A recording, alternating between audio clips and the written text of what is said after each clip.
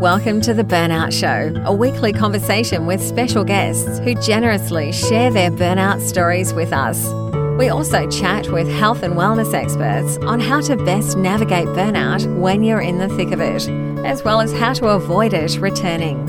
And now, here's your host, Jess Jones. Hello and welcome to another episode of The Burnout Show. Today's special guest is Dr. Jane Tornatore. Jane, welcome to the show. Thank you. I'm delighted to be here. Can you share a little bit about what you do and what led you down this path? Yes. Oh, goodness. You know, it's funny. I give a different answer every single time I'm asked that question, which is great. It is. So I'm a psychotherapist, and I'm also just started in the past year or so developing programs to help people online so I can reach more people with the tools that I use. And it's super exciting and super scary at the same time, you know, anytime we do something new.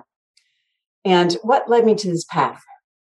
There's several different things that led me to this path, but I think one of my favorites is when I was just out of college, my sister dragged my family to a family therapist. And I was working in advertising in New York City at the time. So it was all about getting people to buy stuff. And I remember she started the session by saying this. She's like, my goal is to put myself out of a job. And I'm like, what? That doesn't make any sense at all. I'm just desperately trying to keep my job, right? Yeah. So she said, well, I work with families and help them become healthier. And then if those kids go on to have kids and they're healthier, and then those kids go on to have kids and they're healthier, she said, pretty soon health will spread around the world and I'm out of a job. And I thought, I'm leaving advertising and I'm going to do that. Wow. So it took me 15 years, but I wish I could remember her name because I would write her a letter and say, thank you for putting me on my life's path. Yeah. That's huge. What a massive change to go from advertising to this kind of work. Yeah, that's massive. Yeah. Wow. Yeah. So how did that transition go? Oh, goodness. Well, I was an English major in college, so I didn't take one psychology class, like not one. Yeah. So I had to take some classes to kind of beef up so graduate schools would accept me. And I had some just fascinating classes, especially human sexual behavior. That was a super fascinating class. I bet. I just learned so much. And it just, every class I took, I'm like, oh, yes, this is the area for me. Mm-hmm. And then I would interview schools in my area because once again, no background. And there were a lot of schools. I was in Minnesota at the time. There were a lot of universities in Minneapolis, Minnesota. And so I was going around talking to different departments. And one time somebody said, well, you sound like you're a family therapist kind of person. And I said, what's a family therapist? I hadn't even heard of family therapy. Yeah. So I went over to that department and it was exactly the right fit. Because what's beautiful about family or systems therapy is, and this is true in all of life, when you change one part of the system, the whole system shifts. Like we change one part of our thinking pattern or one belief, our beliefs shift. It's pretty miraculous if you can just go in one little area and then see the shifts in sometimes related and sometimes unrelated areas. It's super fun. Yeah, huge impact. So can you tell me a bit about your role when you were in advertising and the kind of, I guess, workplace culture that you were caught up in then? Well, it was back in 1985, so it was a while ago, and it was in New York City. So in the United States, that's pretty much the epicenter of advertising at that time. And I worked for Young and Rubicam, which is one of the top agencies in advertising at that time. And I was a media planner. And media planners look at the numbers to see the best place to place ads for your client. Yeah. And I was dyslexic. So I was constantly making mistakes on the numbers. And I had 3 different bosses and they would all call me and go, Jane, how did you come up with this budget? How did you come up with that placement? And I'm like, I don't know. It worked the first time I did it. I don't know why I can't find the numbers I found. It was like really just, it was not the job for me. Yeah. But it was super fun because as media planners, we decided, like we had clout as to where the ads went. So all the clients all the advertisers would come in and take us out to lunch. Yeah. So that was the time. I don't know if it's still true, but we would get a couple drinks for lunch and they'd take us all to the best restaurants and tickets to the theater. And it was super fun. But I also was making $12,000 a year in New York City. Yeah. So it was, talk about burnout. I had acne all over my face. I was working 50 to 70 hours a week at a job that I was really bad at with different bosses who were great, but I was really bad at my jobs. But how I decided to finally leave that one was, one, I saw the therapist and I was like, okay, it's time. But I was working so hard and having no money and it was just awful. But a friend of mine decided she wanted to get a bed down in Florida, like a water bed.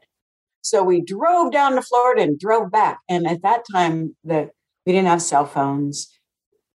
There were no CD players or anything. So we just basically sat in the truck in silence for 2 or 3 days. Wow. And so I had been going. And I finally had time to sit. And I got so depressed because of all the stress that I'd been holding down by the skin of my teeth. Yeah. And not eating well. And then my body, once I gave it time, said, Jane, this is not working for you at all. Yeah. So that was my first inkling. And then I saw the therapist and then I went, that's it. Therapy is the path I'm going to next. So I totally forgot about that amazing burnout. Wow. Yeah. Gosh. So what did you want to be growing up, Jane? I wanted to be an ice cream scooper. Fantastic. Did you ever get to do it? I did. Yeah. I realized I didn't want to be an ice cream scooper. I bet that was a quick realization. Yeah. Very quick. Day one, I'm like, yeah, this would be awful for the rest of my life. It's a lot of hard work. It's a hard job. Yes, it is. And I wanted to be an academia. What? I said, yes, I've done it before in a role myself. Yeah, we have a company here called Boost Juice, and there was a lot of scooping frozen yogurt. Yeah, really hard. Yummy to eat, hard to scoop. Absolutely. So I'd imagine the work that you're doing now, particularly, going through the world that we've been living in the past 18 months or so, it would be rewarding, yet I'd imagine quite taxing at times as well, and even tougher trying to do this work online and, not having the benefit of the physical closeness to another person and also picking up on body language and other cues that you normally would be able to pick up on. So how has that been for you, and has it taken its own toll? Yeah, it really has. I remember at the beginning of the pandemic, they were interviewing a therapist on the radio, and she said, usually therapists are helping other people experience some kind of tragedy or some big event or some stressor. She said, usually we are not trying to figure it out at the same time as we're trying to help our clients. So, we are there to help guide people through their stress when we're all really stressed out trying to figure out what to do and how to do it. So, yeah, that was really the beginning, especially. Like, I didn't have a lot of wise words except, yeah, I totally get where you're coming from, which can be therapeutic, but it only goes so far, right? Yeah, sure. But I was talking with, I have a consult group of other therapists, and we were all talking about burnout because therapists are experiencing burnout now. And one of them read an article that said, at this time, it's effectiveness which keeps us from being burned out versus our compassion. Because compassion, when everybody is so stressed, the whole world is stressed, we get compassion fatigue. Yeah. But if we're effective, if we see change, if our clients are doing better because of our work, then, it just works better on our psyche. Because no therapist, and I'm sure nobody wants to feel completely ineffective and helpless. to help anybody change. Yeah. Yeah, absolutely. How's it been for you? For me, I'm one of those people that have found our times in lockdown really productive. I don't know, a lot of people want to punch me right now because I know it hits people just differently. Go for it, Jess. Yeah. I know it's very annoying to hear that, but yeah, I've had other moments in my life that have been quite challenging, whereas, you know, I personally had my own struggles in 2019 and when I hit my second burnout. And so the past, 18 months or so, that was kind of my lockdown 2019 for me. So the past 18 months or so, I've been, just finding really cool ways and time to get things done and being quite productive. And I kind of enjoy it because it forces you to stop. Events are cancelled. You can't actually go anywhere. So it kind of has forced me to look at the way I spend my time and, the company I keep and all of those things that I can control. So for someone that is a control freak, I think I come back to what can I actually control in this moment during lockdown. Oh, it's this. It's the way I spend my time. It's what the education I invest in. It's the work that I get done. And so I think, that's not always the answer people want to hear, but that's been my personal experience. Yeah. You know what I think is, and I work with my clients a lot about this, is people, especially women, are afraid to celebrate themselves and their successes. Mm-hmm. And I don't know where we learned that, but I think that's a silly idea that we should not celebrate our successes. I think it's great because then everybody's like, well, she can celebrate her productivity. Well, I can too. That's because I'm super happy with how, so that's, I think the more we celebrate and show other people, no, I'm better than you, but that's not what celebration is. Celebration is, I'm so happy with me. Yeah. And I think that spreads health right there in the world and helps prevent burnout when we're celebrating even little accomplishments. Like I was creating my new online program during the whole COVID dealy bob, and I'd never done it before. And I'm a perfectionist. So doing new things, I hate because I can't be perfect at them the first time. So it's just a struggle. So what I started doing is doing little celebrations. And it so helped because I was burning myself out. I was way on the path towards burnout, creating that program because I was working 10-hour days, 7 days a week.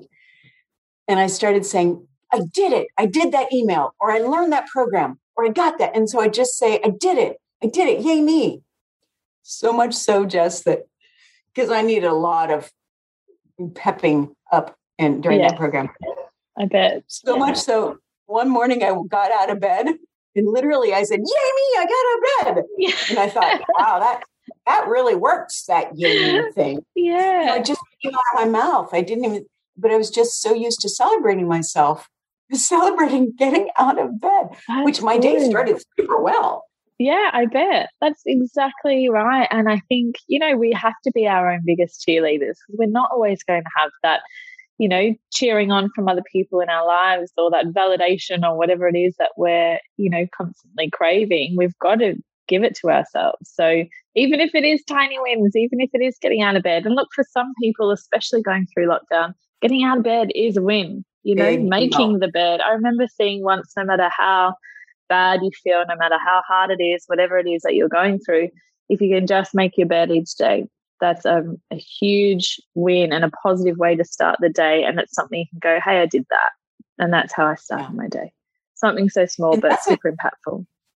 Yeah, it is. And it's a twofer because you feel good in the morning doing it. And then you go to bed at night, you're like, my bed's made. Yeah, yay! Exactly. Yeah. Yeah, it's huge. Whatever we can take, it's great. So in the conversations you've had with other experts in your field, how has everyone been managing burnout themselves? People have been doing a lot of self-care, like really upping the self-care. Like for me, I was an English major, so I love reading. I really, no commute, no seeing friends. I'm going to go for walks outside, but it was in the winter for most of it. So, there are only so many times I'm going to see people. Yeah. But I really upped my reading and it felt so nourishing So everybody really just did more and more self-care. And that was really, and then I would connect with people when I was feeling really down, say, hey, I'm having a hard time. And they go, I am too. Yay, I'm not alone. Yeah. I'm not alone in having a hard time. I'm not alone. Which I think burnout, we tend to naturally feel like, one, we suck because we're clearly doing something wrong. And two, we're the only ones who are getting burned out because we're doing it, or whatever our own personal message is. Yeah. So reaching out, it's really super powerful. It is, because it can be quite an isolating experience. And like you said, you've got your own feelings of guilt or shame attached to it, or that you're not enough, you're not good enough, you couldn't cut it, you couldn't keep all the balls in the air, or whatever it is. And I think it is super important to connect with other people and realize that you're not the only one, especially right now. You're not the only one going through it, and it's good to reach out. Yeah. Shame can't stick around if we share it in a safe, loving environment. It just can't stick around. Yeah, absolutely. So how do you now balance the demands of a busy lifestyle to kind of help avoid burnout happening again for you? Well, it's less busy now.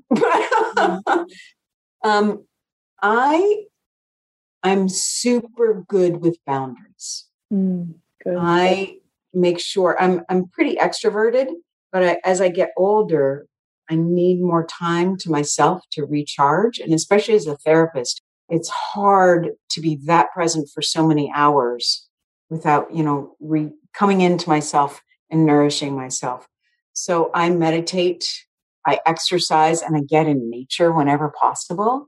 And often I'm an extrovert and I love people. And they say, you want to do something? I'm like, no, I want to be by myself tonight because that's going to be most nourishing.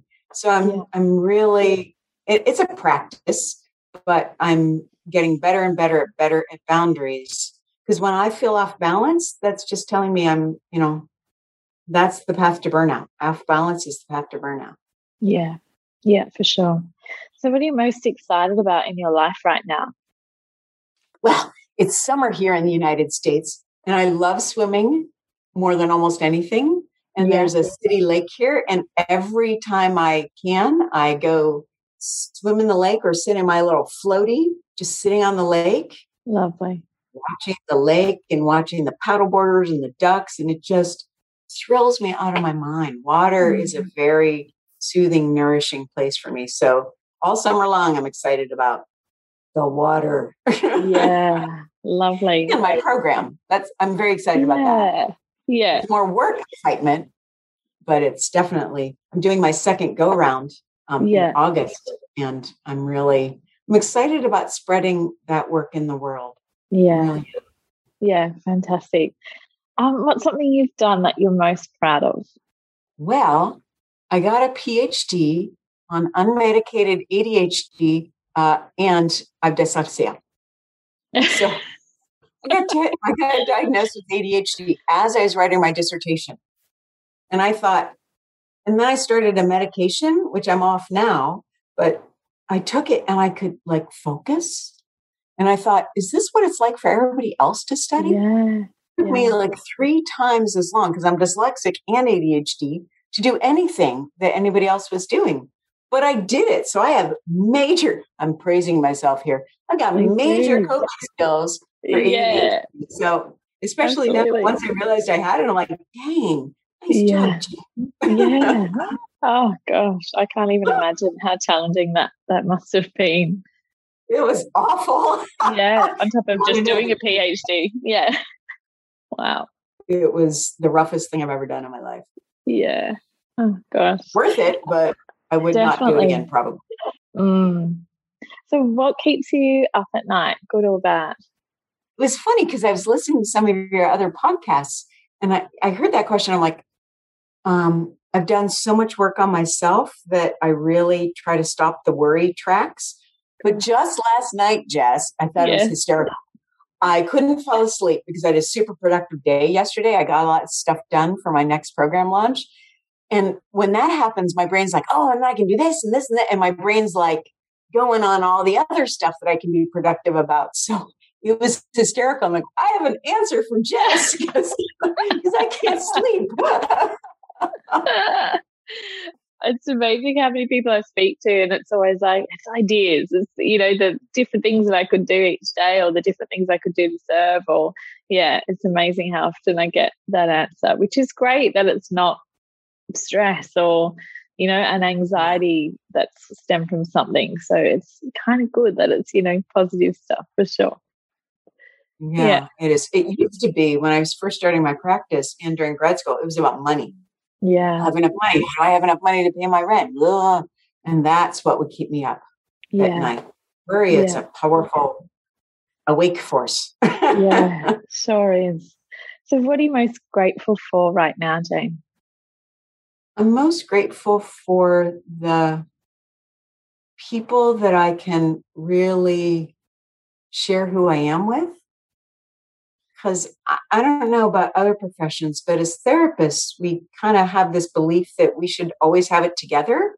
And it's not okay for us to get depressed or anxious or anything, or have sleep problems or anything. And because I'm a human being, I have that stuff happen to me. But when I can share them to other people, especially people who also have that high, like, yeah, we're not supposed to get depressed. Oh, you do too? Awesome. Yeah. So I'm so grateful when I can be human with people and not have to be a role or a mask or some perfect ideal, which can't ever happen, really. Yeah. Yeah. It's a lot of pressure. It is a lot of pressure. It's a lot of that we mostly put on ourselves. Yeah, true. Yeah. Speaking as a perfectionist. Yeah, I hear you. So finally, Jane, what's one piece of advice you'd share with someone listening today who's going through burnout themselves? I think, can I offer two? Please do. Well, one, I'm going to replay the small celebrations. Yeah. Celebrate small wins, even if it's getting out of bed, because when you're having trouble getting out of bed is, as you said, a huge win. Huge. Yeah. So the small cell, and the reason that works actually is it helps create dopamine in our brain. So it actually creates the neurochemical, which is lacking when we're heading towards burnout. So it works brain-wise besides motivation-wise. And the other thing I would say is I read a great book on completing the stress cycle. And it's called, I think it's Burnout, Completing the Stress Cycle. And they talked about how our bodies, until we give the body signal that you're safe now, it doesn't let go of stress. Like even if we say, it's done now, it's okay, our body still holds on to stress. Like just today, I spent 4 hours trying to get on the internet. I'm like, God, I don't know how to contact Jess without the internet. So this is going to be, right? So I finally resolved it after 4 hours. Oh. And it was resolved. But my body was like, I was all kind of strung out. And I remembered the completing the stress cycle. So I've got a little mini trampoline I got during the pandemic because my pool was closed. And so I jumped up and down on it and just released stress. And so my body could go, oh, yeah, you're okay. Yeah. You can release that. And it was amazing. Wow. All this, I'm okay, it's done. I can now do the podcast, whatever. Our bodies don't speak in words. They speak in body language. So do things like this, deep breaths, or like tense your body muscles and then release them. They're all ways to let our body let go of stress so the burnout doesn't pile up. We can release it as it's, coming at us. Yeah. Yeah, I love that. Great tip. I remember hearing Tony Robbins jump some trampoline before he goes on stage to speak. Does he? It just apparently he's got his own little trampoline. He jumps, gets all the good moods and chemicals, moving around, and then gets out there and he's pumped, ready for the session. So I love that idea. Awesome. Yeah. 6 people now have a trampoline because I keep talking how wonderful it is. So cool. If I could be a trampoline salesman, that'd be my second favorite job. Side hustle. There you go. Right. Oh, Jane, thank you so much for your time today. It's been lovely chatting to you. Thank you, Jess. Thanks for listening. I hope you enjoyed today's chat with Dr. Jane Tornatore. If you're looking for some extra support with managing or avoiding burnout, the Breaking Up with Burnout mini course is available now. You'll gain access to 3 modules that cover life, work, and burnout, which you can move through at your own pace. Head to the link in our show notes to find out more, or go to theburnoutklub.com/breakingupwithburnout. Thanks again, and I will talk to you very soon. Bye for now. Thanks for joining us. If you're suffering from burnout or want some tips on how to avoid it, join our Facebook group, the Burnout Club Community. If you've gotten something out of today's episode, we'd love your review. Simply click the link in the show notes to share your thoughts. Until next time, go gently.